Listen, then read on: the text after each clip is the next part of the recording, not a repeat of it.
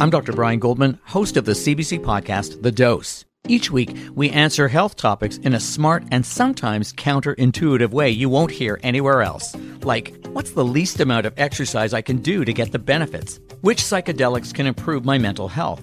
And how can I check for cancer if I don't have a family doctor? Top experts help me bring you what you need to know in plain language in about 20 minutes. Find The Dose on the CBC Listen app or wherever you get your podcasts. This is a CBC podcast. 680,000 to 3.1 million. Another one, 58,000 to 1.7 million. People listening to this might say, how is this even possible? It has been a summer of wildfires and wild storms, and many Canadians have lost everything to those natural disasters. They're left trying to piece together their lives. Bills are piling up. They're waiting for insurance money to come through. Actually getting that money when you need it the most, money that you're actually entitled to, can be a real fight. Some people call this a nightmare. Today, on the current podcast, why people are turning to public adjusters for help in their fight with the insurance company, including folks in Atlantic Canada, who are still dealing with the aftermath of a devastating storm.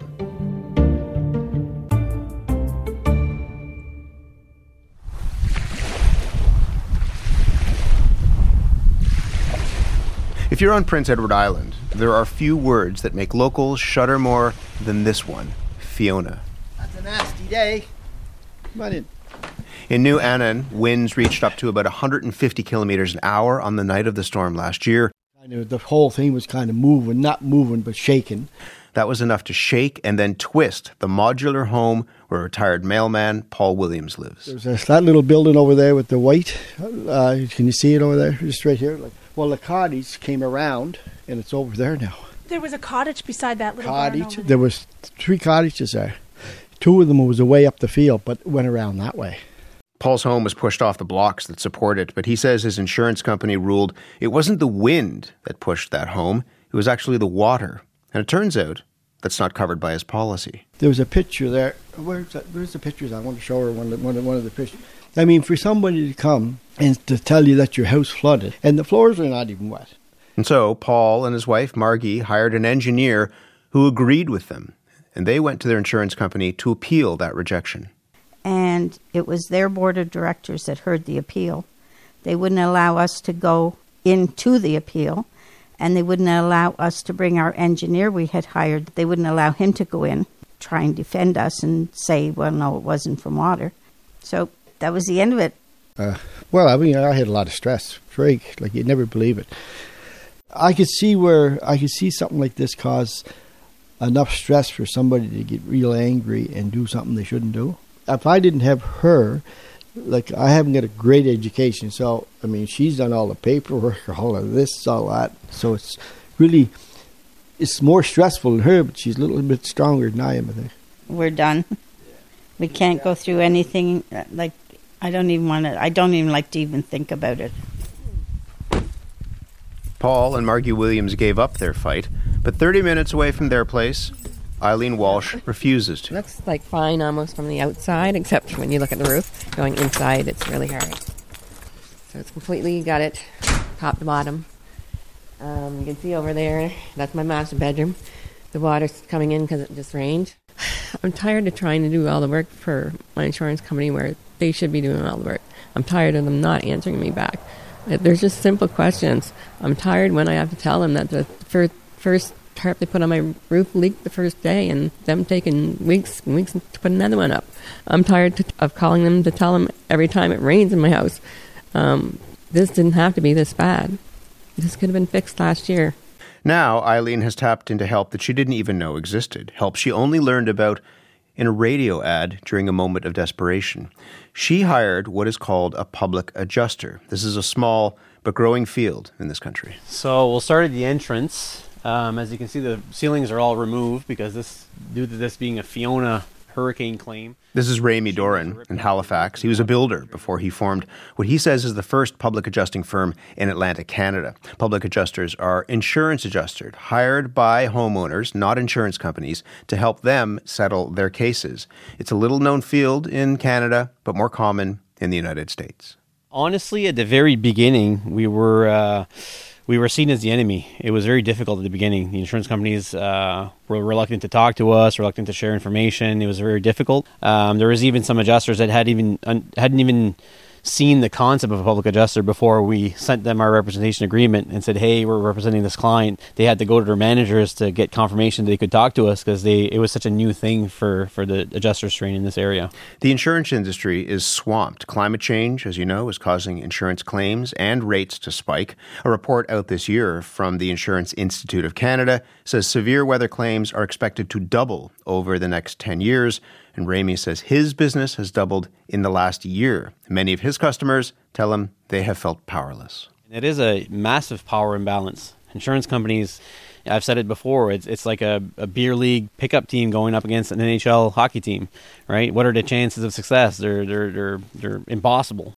Brandon Sobel has been listening into all of this. After years in the insurance industry in Toronto, he and his father stopped working for insurance companies and became public adjusters.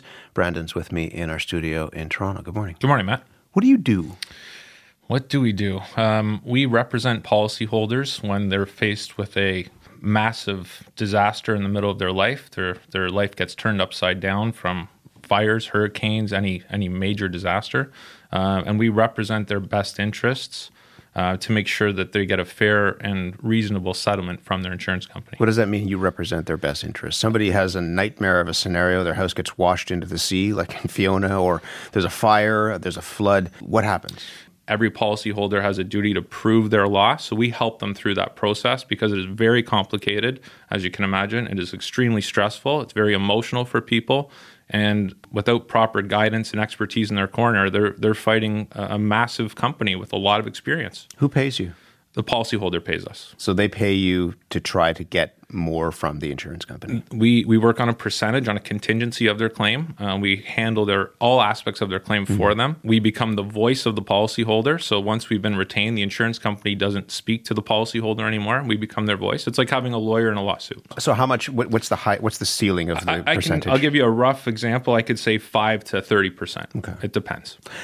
Who are your clients? Describe a situation. I mean, we just heard a bunch of Sure. folks who have gone through terrible experiences and trying to come up against an insurance company. Who are your clients? What are they going through? We get calls at all stages of the claim process. Sometimes people call where there's still literally flames coming out of the roof of their house, and they just realize that this is far above their area of expertise or comfort, and they just have a satisfaction knowing there's somebody in their corner that can help them. We get calls a year later when people have literally pulled out their hair because they can't handle the stress of dealing with this anymore. It's anybody that I'll say has a major loss. We don't want claims we don't handle claims that are $20,000, for example. It's not worth it for us. It's not worth it for the policyholder. And so we pay for insurance with the assumption that if that terrible thing happens, we'll be taken care of because we put money, a lot of money, into that insurance policy. Why is it so difficult for people to get what they feel like they are owed? Why is it that they feel as though they've been treated badly by insurance companies? I think some of the comments made by the contractor before are pretty much hit it right on the nail on the head. The insurance company, the insurance industry does not have the capabilities to deal with the frequency and severity of these natural disasters that are becoming more popular. This has changed the industry. I'll give you a quick example. I've got a claim right now north of the GTA. The adjuster is signed by the insurance companies in Vancouver. That doesn't even make sense. On the other side of the country. The other side of the country. It doesn't even make sense. Mm-hmm. And I've spoken to this adjuster now a couple times. I've recently learned she's only been in the industry for 2 months. And she confided to me she has 170 files in 2 months. She told me she likely will not maintain this job past Christmas. She can't handle it. So that's a volume issue, and we can talk more about that in just a moment. But there is also, I mean, this idea of somebody said, it's like a beer league pickup team going up against the NHL. There is this idea that might circulate if you have ever gone up against the insurance company, that the insurance company is going to try and stall. The insurance company is going to try and run the clock, rag the puck, whatever metaphor you want to use, so that you get to a point where you feel like you have to settle. You worked in the insurance industry for a long time. How much of that have you seen? To say it's deliberate, that would be a stretch, I think. I don't think their insurance companies are purposely going out of their way to delay claims. You don't think that? I don't think so. But does that happen where the delay goes on and on and on, and eventually the person whose house burnt down, who's living in a hotel, says, I can't handle this anymore? Absolutely. That happens. And you settle for less? It happens every day. And I'm sure there's people will settle for less just to end the pain. They're in pain at that point. They don't know what to do. So they'll take probably what the insurance company's offering them and they walk away. We hear those stories. Why did you walk away from the industry? Were there things that you saw that led you to think that you could do this work for homeowners instead, that you could, not that you're on the other side, but in some ways you are working for the other side? Yeah, we are technically on the other side. They used to, insurance industry referred to us as the dark side, but we don't feel that way at all. We actually feel we're the bright side. We made the change. Just that language says something, right? Yeah. When the people who are working for the homeowners are looked at as working for the dark side. That's telling. There's a great satisfaction in doing what we do. Again, some of these examples, I could tell you a couple different examples if you're interested. Sure, but, yeah. And you may not believe these results that I'm going to tell you. 680,000 to 3.1 million. They were offered 680,000. They got 3.1 million. Correct. And they tried on their own for 2 years before they found us. Another one, 58,000 to 1.7 million. People listening to this might not say, how is this even possible? Well, how is that even possible? Help me understand that. How is it that what the insurance company would be offering is so low compared to what you could get out of them? It's spending the right time with the right experts and doing, I'm going to call it the investigative work to really get down to the nuts and bolts of what happened in a claim. And what happens a lot, and we see it in our office every day, the example I gave you of this adjuster out in Vancouver, it was important because this young lady's going to probably leave her job in December. She's got 170 files. That workload will be transferred to a different adjuster, probably spread thin between 5 adjusters. And it's like broken telephone when you're a little kid. Now the messages get weaker and weaker. People get more confused. The claim gets out of control. I've had a claim where I've got 8 adjusters. We'll be right back. Hi, I'm Una Chaplin, and I'm the host of a new podcast called Hollywood Exiles. It tells the story of how my grandfather, Charlie Chaplin, and many others were caught up in a campaign to root out communism in Hollywood. It's a story of glamour and scandal and political intrigue and a battle for the soul of a nation. Hollywood Exiles from CBC Podcasts and the BBC World Service. Find it wherever you get your podcasts. You could imagine, though, that somebody who's on the other side of that, who was being offered the $50,000, would think that the insurance company was trying to take advantage of them, was trying to lowball them. So yes, this example that I gave you, absolutely, that person felt that way. And we come in and we go, like, we have to start from day one and look at all the little details that were maybe overlooked. Maybe the whole team that was brought in initially wasn't prepared. Maybe there was and go back to the natural disaster. They're swamped. They're spread thin. Let me just be on that point, because from the insurance perspective, they would say that they are slammed, that they are overrun. Gloria Haydock has been in the insurance industry for something like 30 years, about half of those as an insurance adjuster. She's now with the Insurance Bureau of Canada. And she told us a bit of like what you said. In all of her years, she has never experienced a period this hard for insurance adjusters because of the recent storms and wildfires. Have a listen. Those are an incredible number of claims. Somebody has to own all those claims. You want to help people. You want to help them rebuild their lives. It's difficult for adjusters to feel like they've been really helping when they've got, another 100 files on their desk that they're trying to help as well. And when you can't be there for them, that's difficult too. Do you have some sympathy for those people who are drowning in paperwork, drowning in those files? I do, because I deal with them every day. And a big part of what I do, unfortunately, is following up and following up and following up. And on the other end, behind me now, representing a client, is some family that's lost everything they own. And they're angry. And that's why I'm going to say our role is so important, because we understand the process, the claims process. A homeowner that has no insurance experience doesn't. I would say most people don't. Everything revolves around your insurance policy, which is, I'm going to use the word, it's the Bible of your claim. And if you can't understand the policy and all the wordings, it's a complicated document. Some of them are 100 pages thick. Do you think most people have read their policy? I would say no. And if they did, I would say they probably wouldn't understand it anyway. And so how much of that is back to, we'll come back to the industry in a moment, but how much of that is on those of us who are paying into insurance, to those of us who have the policy, to actually understand whether we're protected for water, not wind, what have you? See, I think people think, as an example, let's say somebody's home is insured for $1 million and it burns down. You're not getting a check for $1 million. There's no way. Not going to happen. Why? The industry doesn't work that way. They will bring in their team of vendors, all of their experts. And I mean, the insurance companies are a business like any other. They're looking at the bottom line. They have to. Every business is the same. And claims payouts is a big part of their business. So they're going to do everything they can to manage that payout. And they have contractors, engineers, they have all of these experts that they rely on to tell them what the claim is valued at. But while we're working on a claim for people, we have our own experts. We'll value the claim. That's the biggest value a public adjuster can add. Gloria Haydock also said that she can help homeowners with these disputes, but she's not taking 30%, up to 30%, that she can do this for free. At the insurance bureau. Yeah. Yeah. And so what do you say to that? Very different. It's a different role. I haven't been involved too much with the insurance bureau, but again, we specialize in larger claims. I don't know if any of the if she got a call from a $20 million claim, I don't know what they would be able to do. That's really outside of my area of expertise. I wouldn't know how they would help. I'm not sure. How does somebody know if they're getting a good settlement? If you've gone through this nightmare scenario and you've seen your life been turned upside down, how do you know that you're getting what you're owed? It's a great question. I think a lot of people get red flags at different stages in the process. A great example is that somebody loses their home, and a part of your policy is called additional living expense. That's to put you in temporary accommodation. A lot of adjusters we hear, and again, hear this daily, will tell somebody right away, you have $3,000 a month.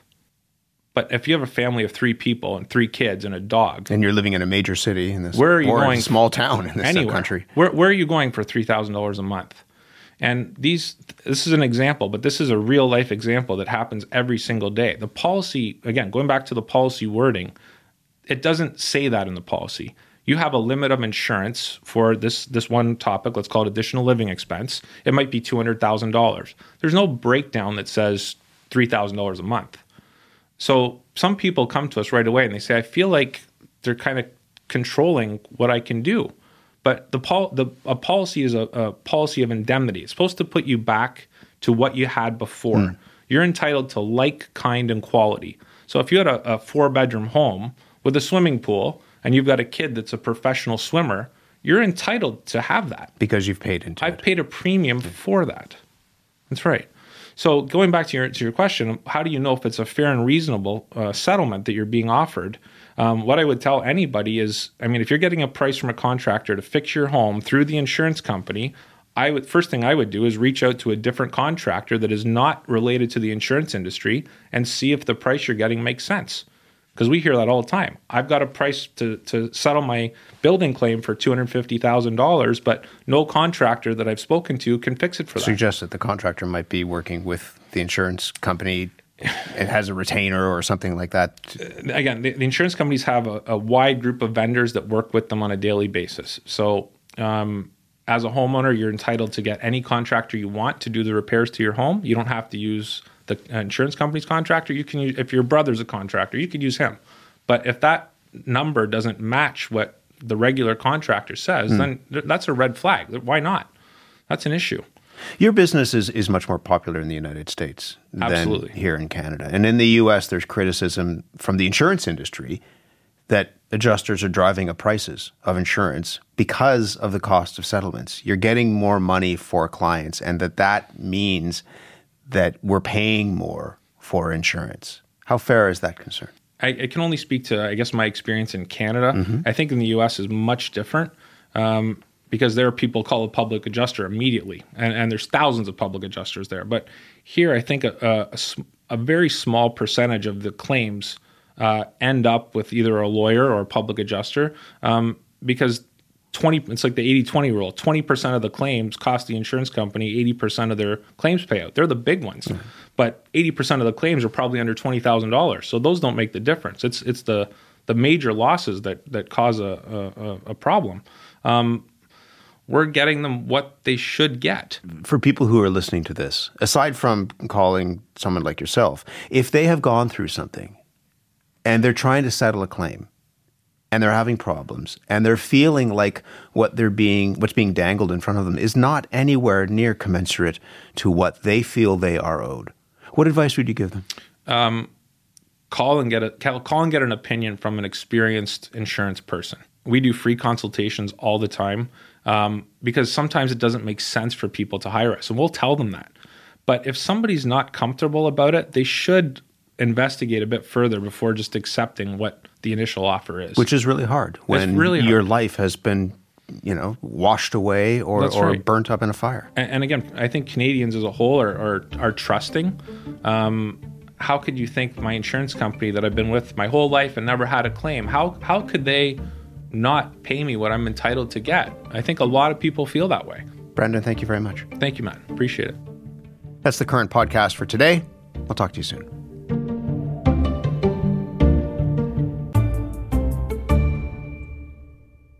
For more CBC podcasts, go to cbc.ca/podcasts.